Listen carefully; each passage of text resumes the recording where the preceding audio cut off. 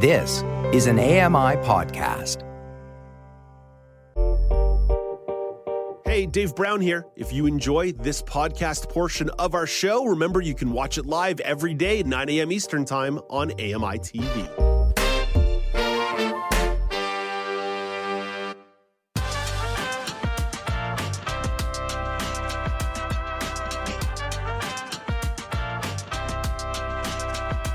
Welcome back. It's Now with Dave Brown on AMI TV. The federal Liberal cabinet is holding a retreat in Montreal. The event kicked off last night, and Michelle McQuigge has the latest on the story. Michelle is the weekend news editor at the Canadian Press. Good morning, Michelle.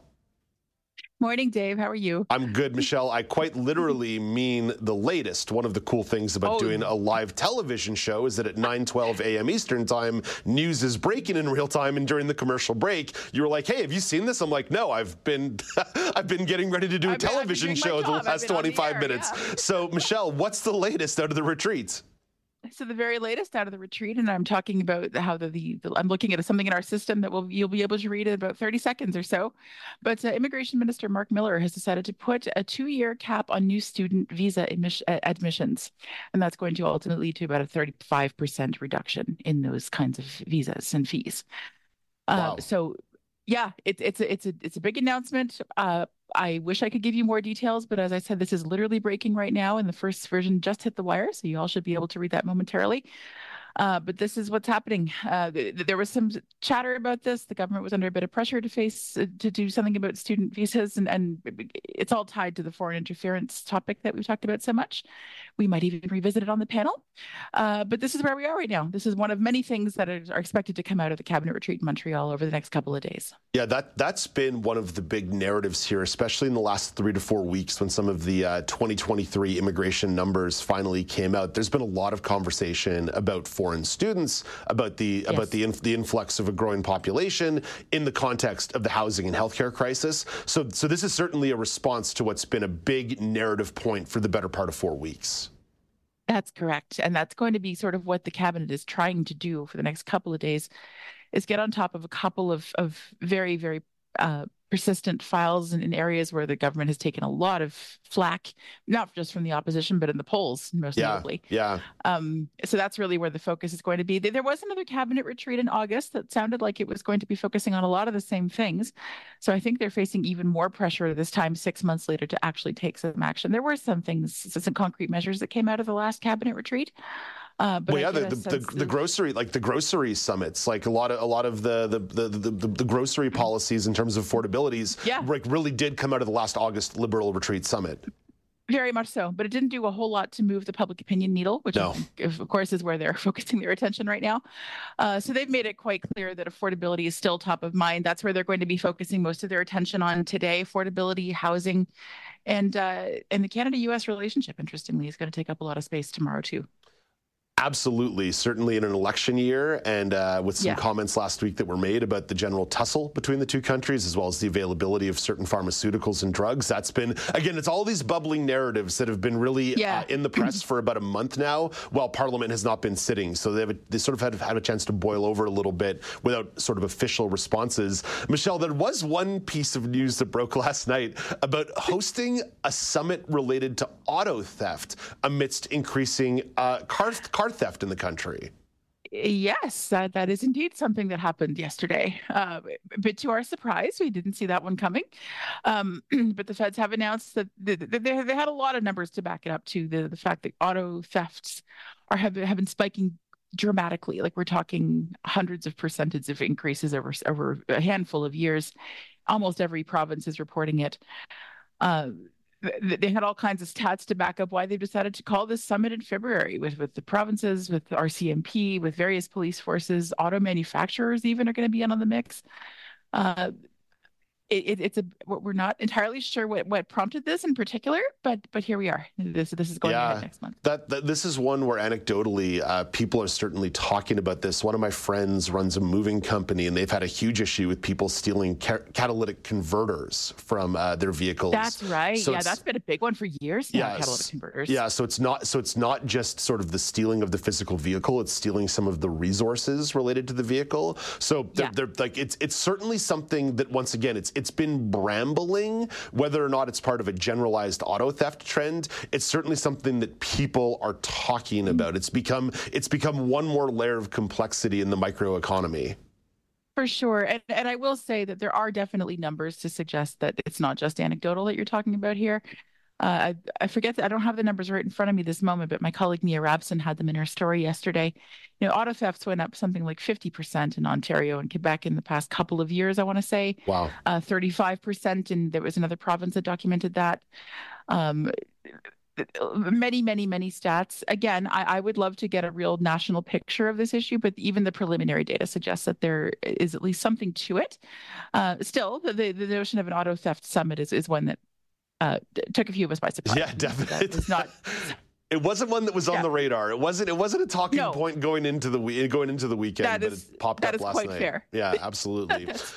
Michelle, let's get to a different story that you and your colleagues were following over the weekend. This one's like a little bit less newsy per se, but it is really fascinating. It's about diplomat compensation, specifically for people who work for the Foreign Service working in the United States. What's at issue here? So my colleague Dylan Robertson, who is just like a maven on all things foreign affairs, and I highly suggest you give him a read, he had a chat with the head of the Foreign Service Workers Union, which I actually had not known existed. But what she was saying is that for Global Affairs Canada has been having difficulty filling a lot of U.S. postings, despite the prestige that often comes with those. And what she is saying is that she thinks Global Affairs ought to offer some more top-ups, and that people are getting scared off American postings because of gun crime and access to healthcare in the States. So that's quite a bold statement. That's a very bold statement. Yeah, it really is, because American postings are extremely prestigious.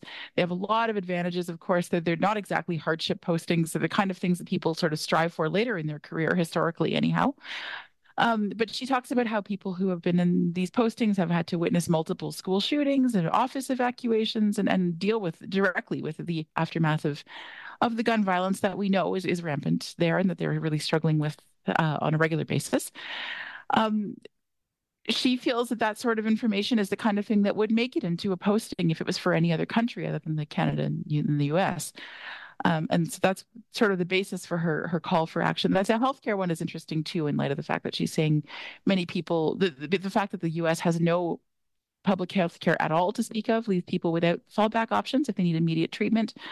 Insurance, we all know about the difficulties that can present when trying to seek health care when you don't have coverage. So all of these reasons are why she's feeling the need for some action. But this call of hers is far from unanimous. There are definitely voices out there saying that's an absolutely absurd position to take. Why should people be paid more to live and work in a country where many Canadians quite happily go on vacation? This is the most important relationship we have. There's no way that there should be additional incentives. So it's quite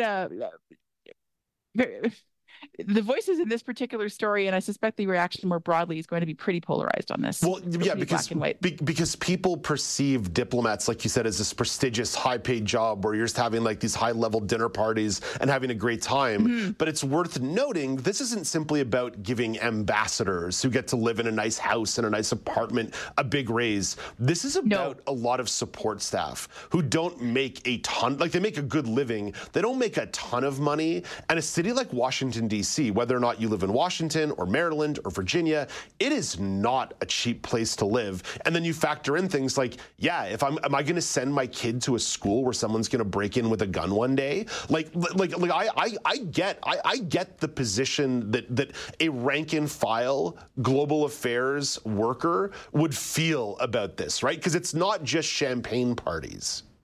Absolutely not. And it's not just Washington, D.C. There are consulates all over the United States and cities all over the country.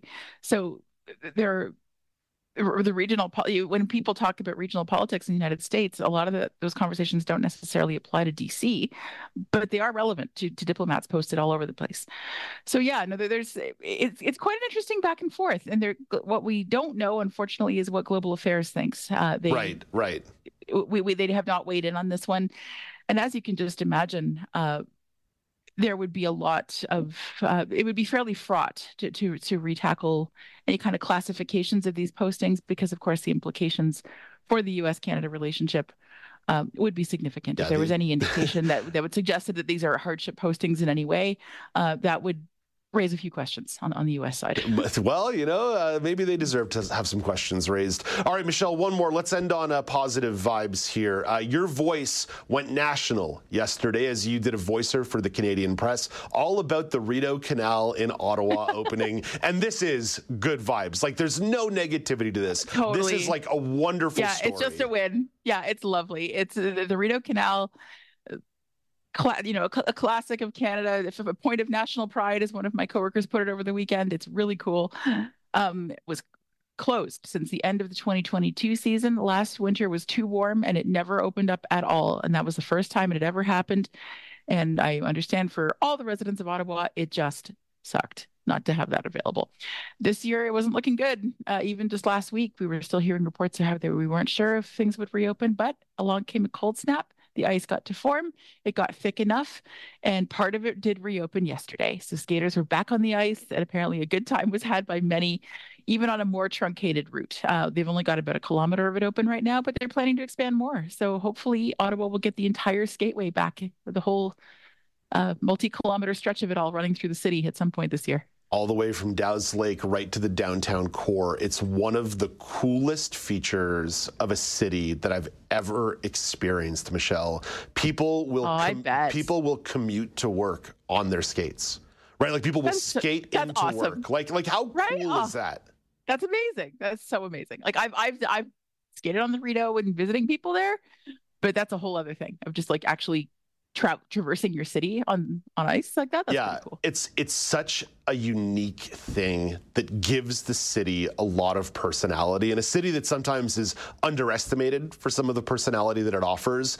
It is just an amazing thing. And residents of the city, it's not just tourists. Residents adore it. My phone was blowing up yesterday with people in the city being like, "Dave, we're so excited. We get to go skating today, or get to go skating this week." And Michelle, you mentioned, you're like, "Thanks, guys." Well, yeah, thanks. I live in this garbage concrete jungle. But I lost my train of thought here.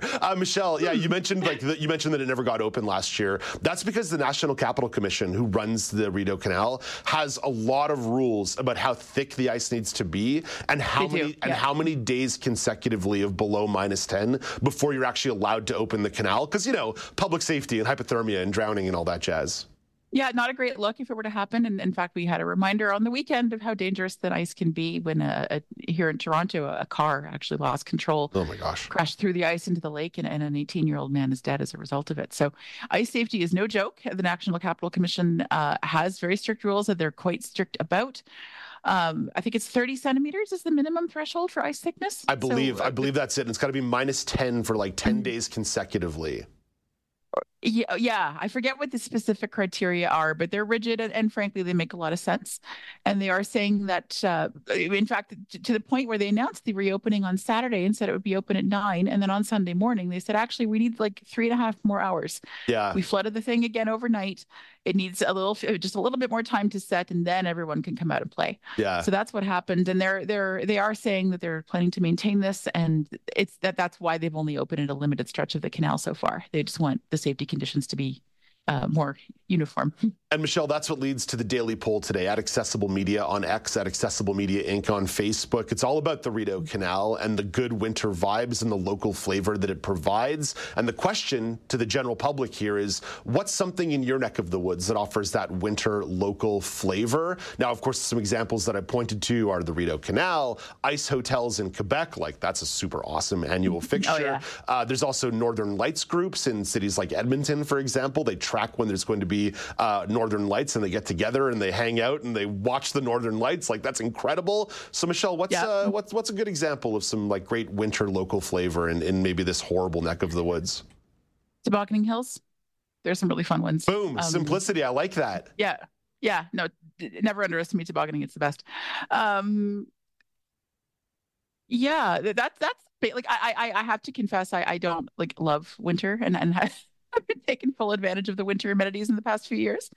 So there may be some cooler attractions, but I did hear you guys talking about maple sugar production, and that actually is a big one for my family specifically. We were half my family is Quebecois, so I actually associate sort of end of winter and early spring with that sort of thing. Nice. It's not deep winter, but touring maple sugar bushes in the winter and getting like fresh syrup on snow and that kind of stuff is another sort of winter classic. Don't forget the big greasy breakfast they give you at the Loge before you go out, before they put you on the horse. Like, good stuff over here. Who could forget that? Oh, man, pork and beans. Michelle, thank you for this. Have a lovely day. Talk to you on Friday. Sounds good. Take care, Dave. That's Michelle McQuigge, weekend news editor at the Canadian Press. Coming up next, starting a business could be a little bit easier in the digital age, but you still need money. You need financing. So Kelly Braun Johnson can give some tips on how to get that company off the ground. This is Now with Dave Brown on AMI TV.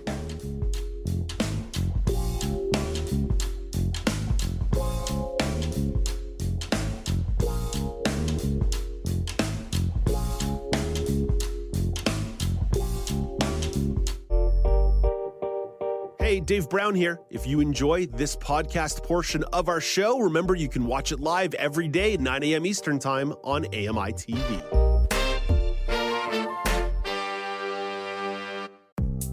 The Walrus is Canada's conversation, and you're invited to take part.